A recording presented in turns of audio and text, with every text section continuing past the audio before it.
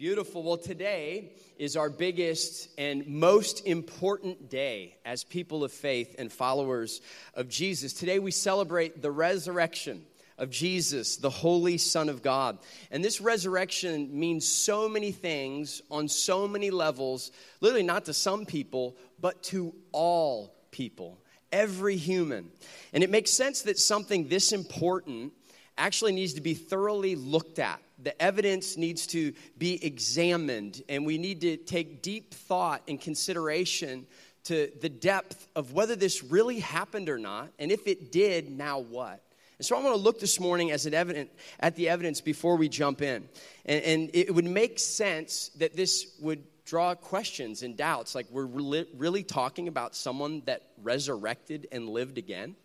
C.S. Lewis said it like this. He said, Christianity, if false, is of no importance. And if true, infinite importance. The only thing it cannot be is moderately important. The Bible actually agrees with that in 1 Corinthians 15. It says, and if Christ has not been raised, our preaching is in vain. Your faith is in vain. Literally, it's empty, it's void. It has no value whatsoever. So the crux of the argument, whether or not Christianity is true or false, depends basically on one thing. The thing that Christians celebrate today, which is called the resurrection.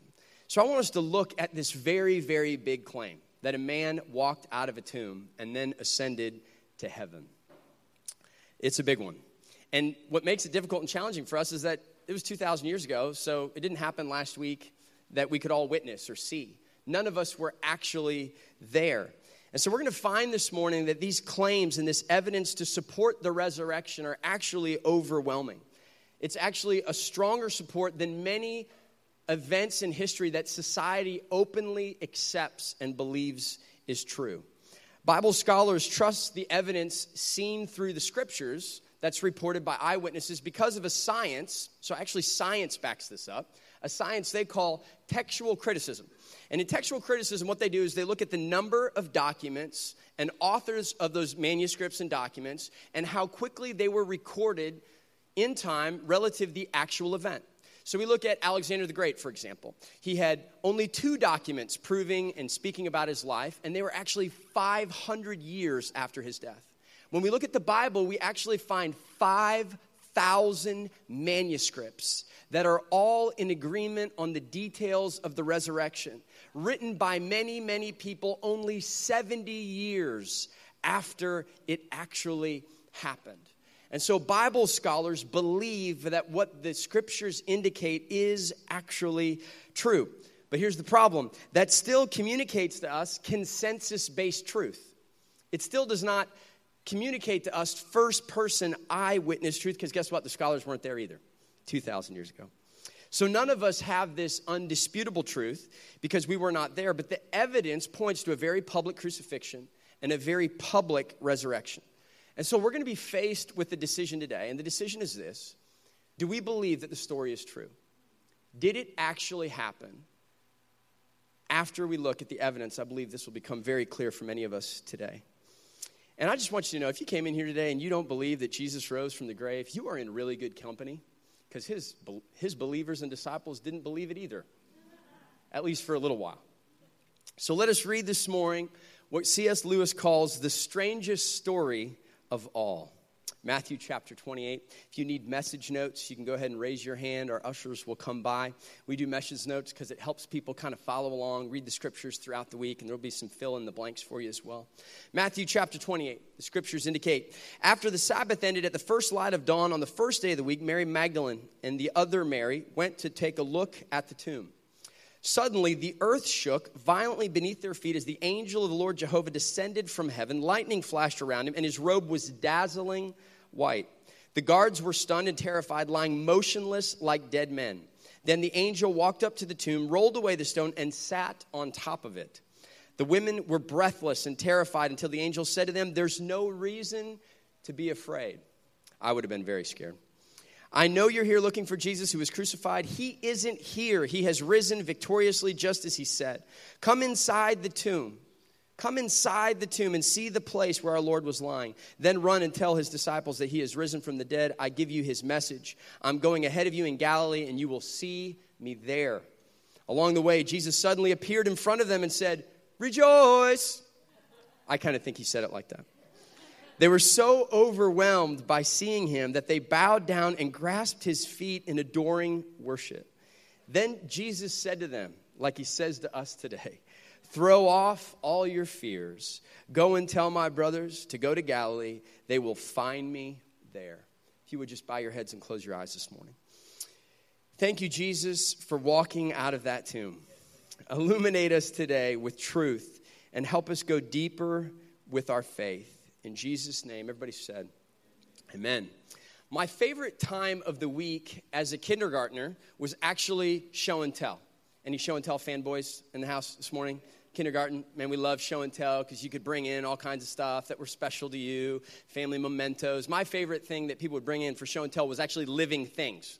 I can actually remember a really cool Venus flytrap that worked and ate stuff. I remember puppies, and I remember a fish that we were able to feed. I loved the living things that we brought in. And what I loved about show and tell is you could actually touch it, right? It's not like you're at a museum where you can't touch.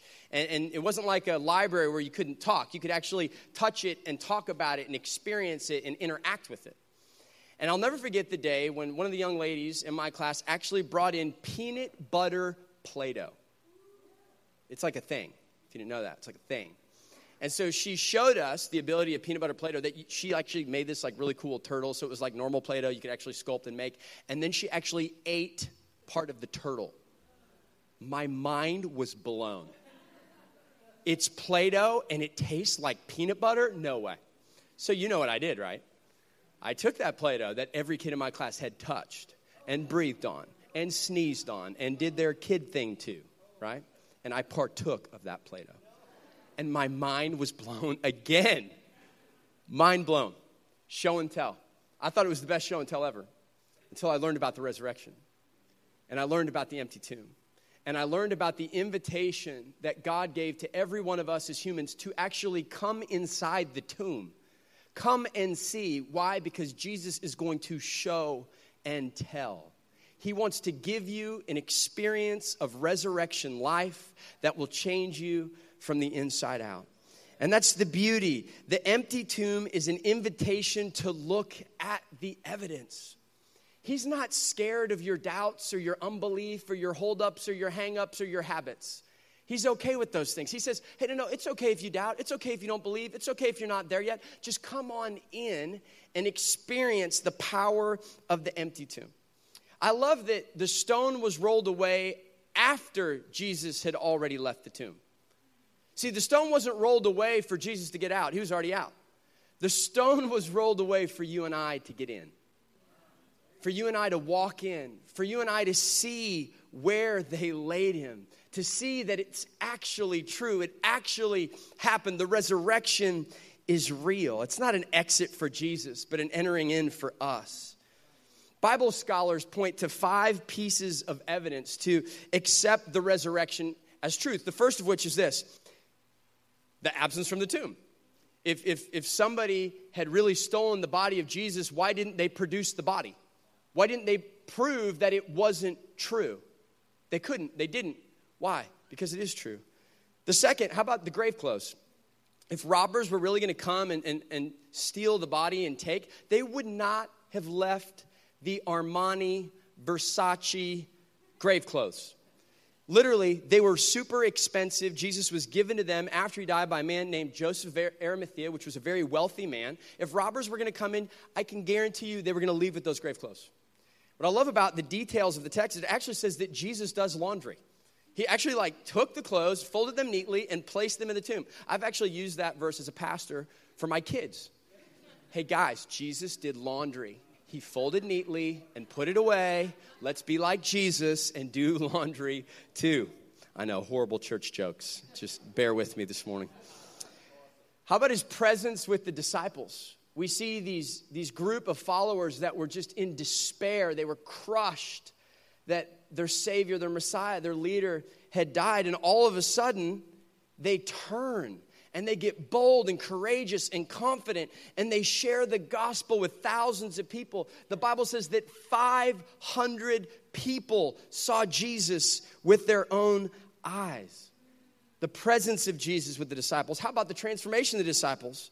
They went from devastation and despair to actually boldly risking their lives, being tortured, and many of them being martyred, some of which were crucified just like Jesus because of their faith. If it wasn't true, why would they die for it? If it wasn't true, why would they get separated from their family and thrown in prison and tortured and beaten for it if it wasn't true? And then the fifth one is this one. It's still happening today. It's still happening. Commentators say that the secret sauce, the message that the early church preached was the resurrection and the resurrection only. That was their message. That was their go-to. That was their bread and butter. You know the Dubs, right? They got Steph, their go-to. Steph, pick and roll, top of the key. It's money every time, right? The go-to for the early church was just talk about how Jesus got out of that grave. Talk about how the tomb's empty. Talk about how sin and sickness and death itself has been defeated because of the empty tomb that Jesus walked out of. And so guess what? We don't need to fix it because it ain't broken. So we're going to keep preaching the resurrection to the tune of currently today, 2.7 billion people have accepted the evidence and believed the truth that the resurrection did in fact happen. 2.7 billion people around the globe. And I'll even give you 2 extras this morning. How about the fulfillment of Old Testament prophecy? Hundreds of foretellings about who Jesus would be, where he would be born. As a baby, you don't dictate where you're born. How did that happen right? How did all these things get fulfilled that were prophesied hundreds of years before Jesus' birth? And then there's a man outside of the scripture known as Josephus, which was a very well-known historian. And he says of Jesus that he was a wonderful man and the doer of great deeds. He himself also testified to the resurrection. So I want us to think this morning about the tomb. See, you have to actually go to the tomb to know that it's empty. You actually have to be willing to go there with your circumstances, your feelings, your heart, your mind, your soul. What we read in the text is that it was actually women that got there first.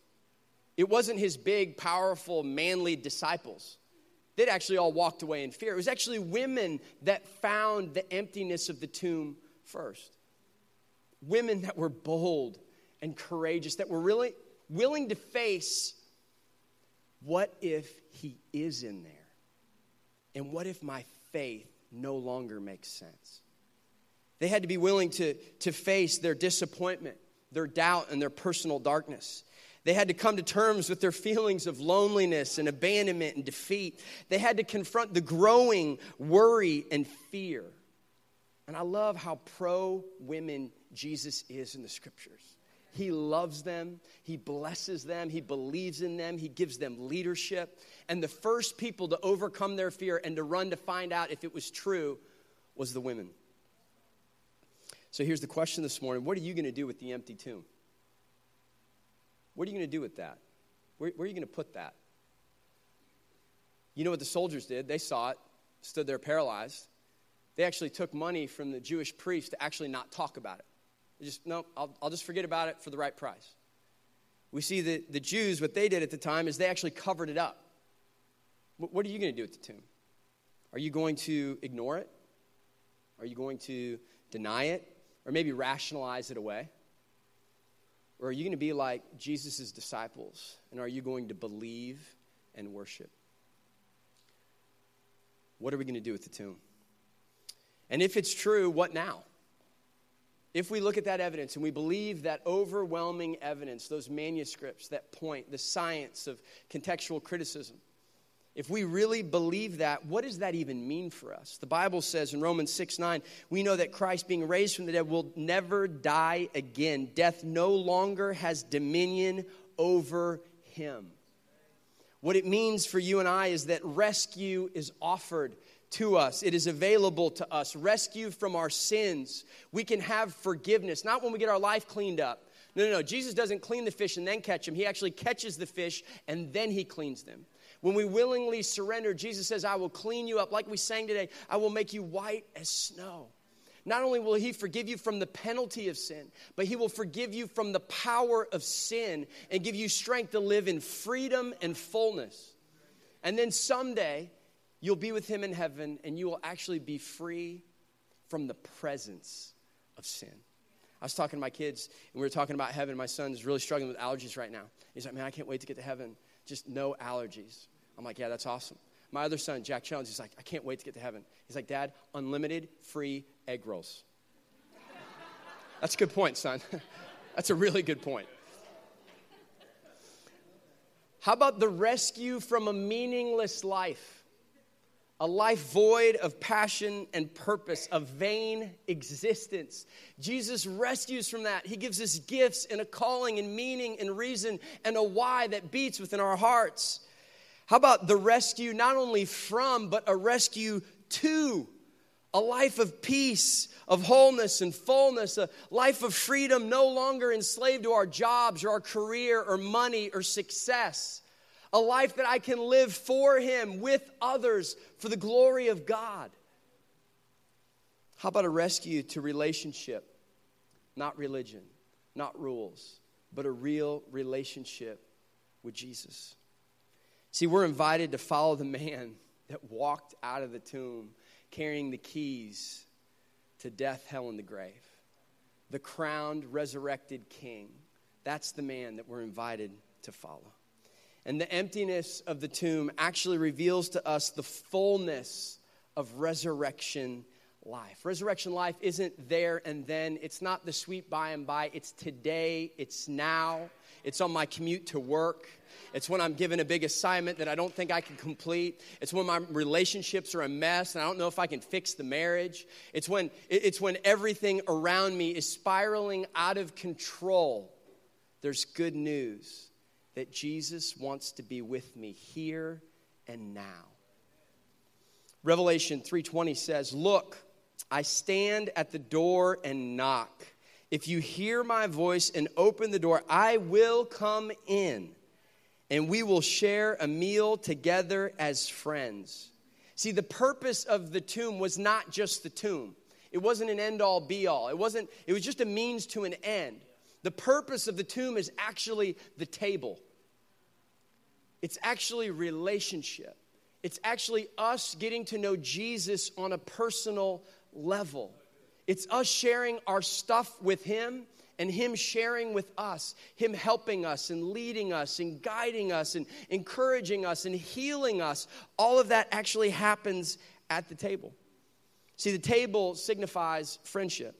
Did you know that the table was actually one of the main reasons that Jesus was crucified? It was actually who He was at the table with.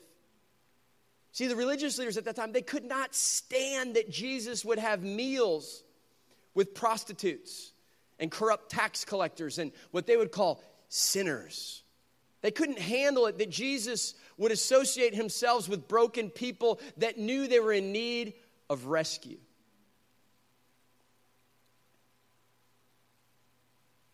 I just see the irony and the deep, rich symbolism in the Jewish carpenter being nailed to a tree, but from the old, rugged cross of grace, He builds a table of friendship.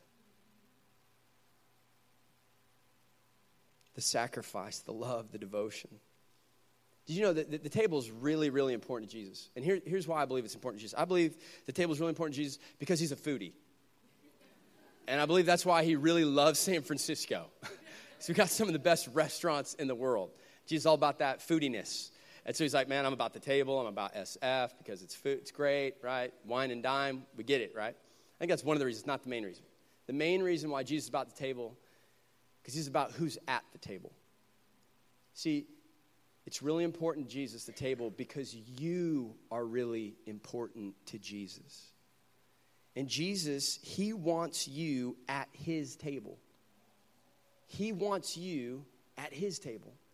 And what's interesting is right after the resurrection, we see that Jesus starts showing Himself to the disciples, to the people that doubted Him. And almost every time we have an account, it's Jesus with the disciples at a table. And what it is it's Him communing and connecting with them about their life. The Last Supper that Jesus had was at a table with His disciples where He actually tells them what's about to go down and He educates them on His opponent, death himself. The next meal that we hear that Jesus has is actually on the shore of Galilee, fish for breakfast with his disciples, and it's a victory meal, the original OG breakfast of champions. Happens on the Sea of Galilee with Jesus and his disciples. Again, sharing a meal to the same friends that doubted him, deserted him, denied him, and disowned him. He didn't point the finger. He didn't judge. He didn't blame. He didn't bring up the dirty laundry. What did he do? He pursued them because he wanted them at his table. What happens at the table? At the table, we get to see Jesus more clearly. At the table, we actually let our walls down. At the table, our masks come off. At the table, we're actually free to be ourselves, not the person that we think everybody wants us to be or needs us to be. We can actually just be us.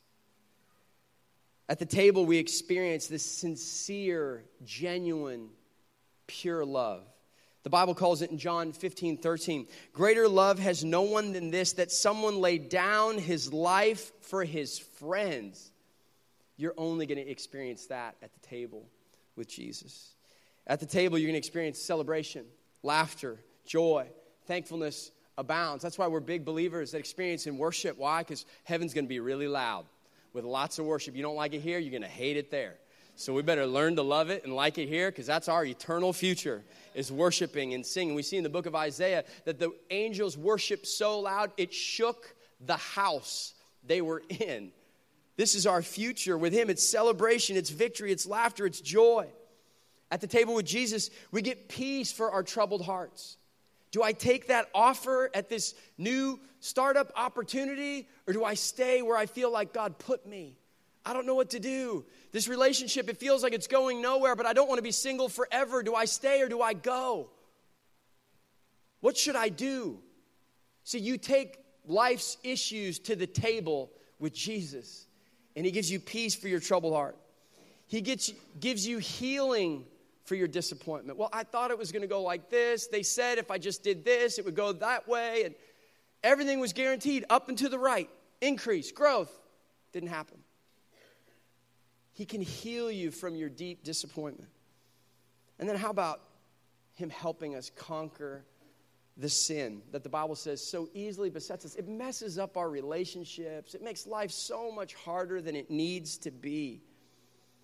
And so what happens at the table is not only do we get closer to Jesus, but we actually get closer to who we really are, to the person that God has called and created us to be. That's what happens at the table. We get acquainted with him, but we also get acquainted with us. We become now our true selves. There's a painting that I want to share with you this morning.